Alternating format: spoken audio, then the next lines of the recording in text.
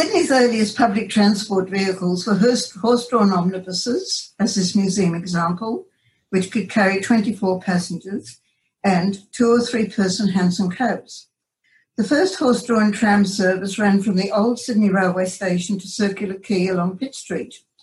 It began in 1861, firstly to haul freight wagons with supplies for businesses along the line, and later to transfer passengers from ships and ferries from the quay to the central rail station. Large omnibuses could carry 30 persons inside and 30 on the roof, pulled by 4 horses. Unfortunately, the imported English rails were unsuitable and were laid upside down, leaving protruding flanges on the road as a major obstacle, which caused damage to the wheels of wagons and to persons crossing it. This resulted in its closure in 1866. A second phase of horse-drawn trams began in the 1890s.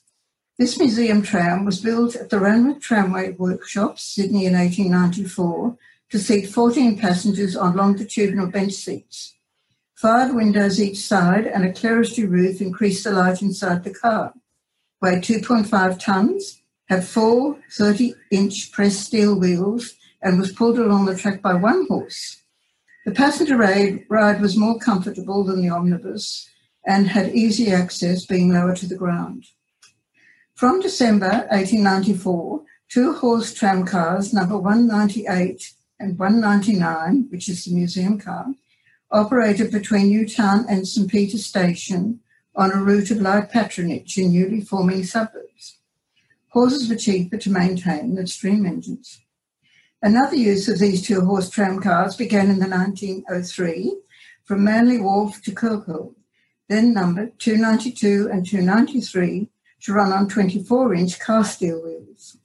This low patronage service was contracted out until September 1907.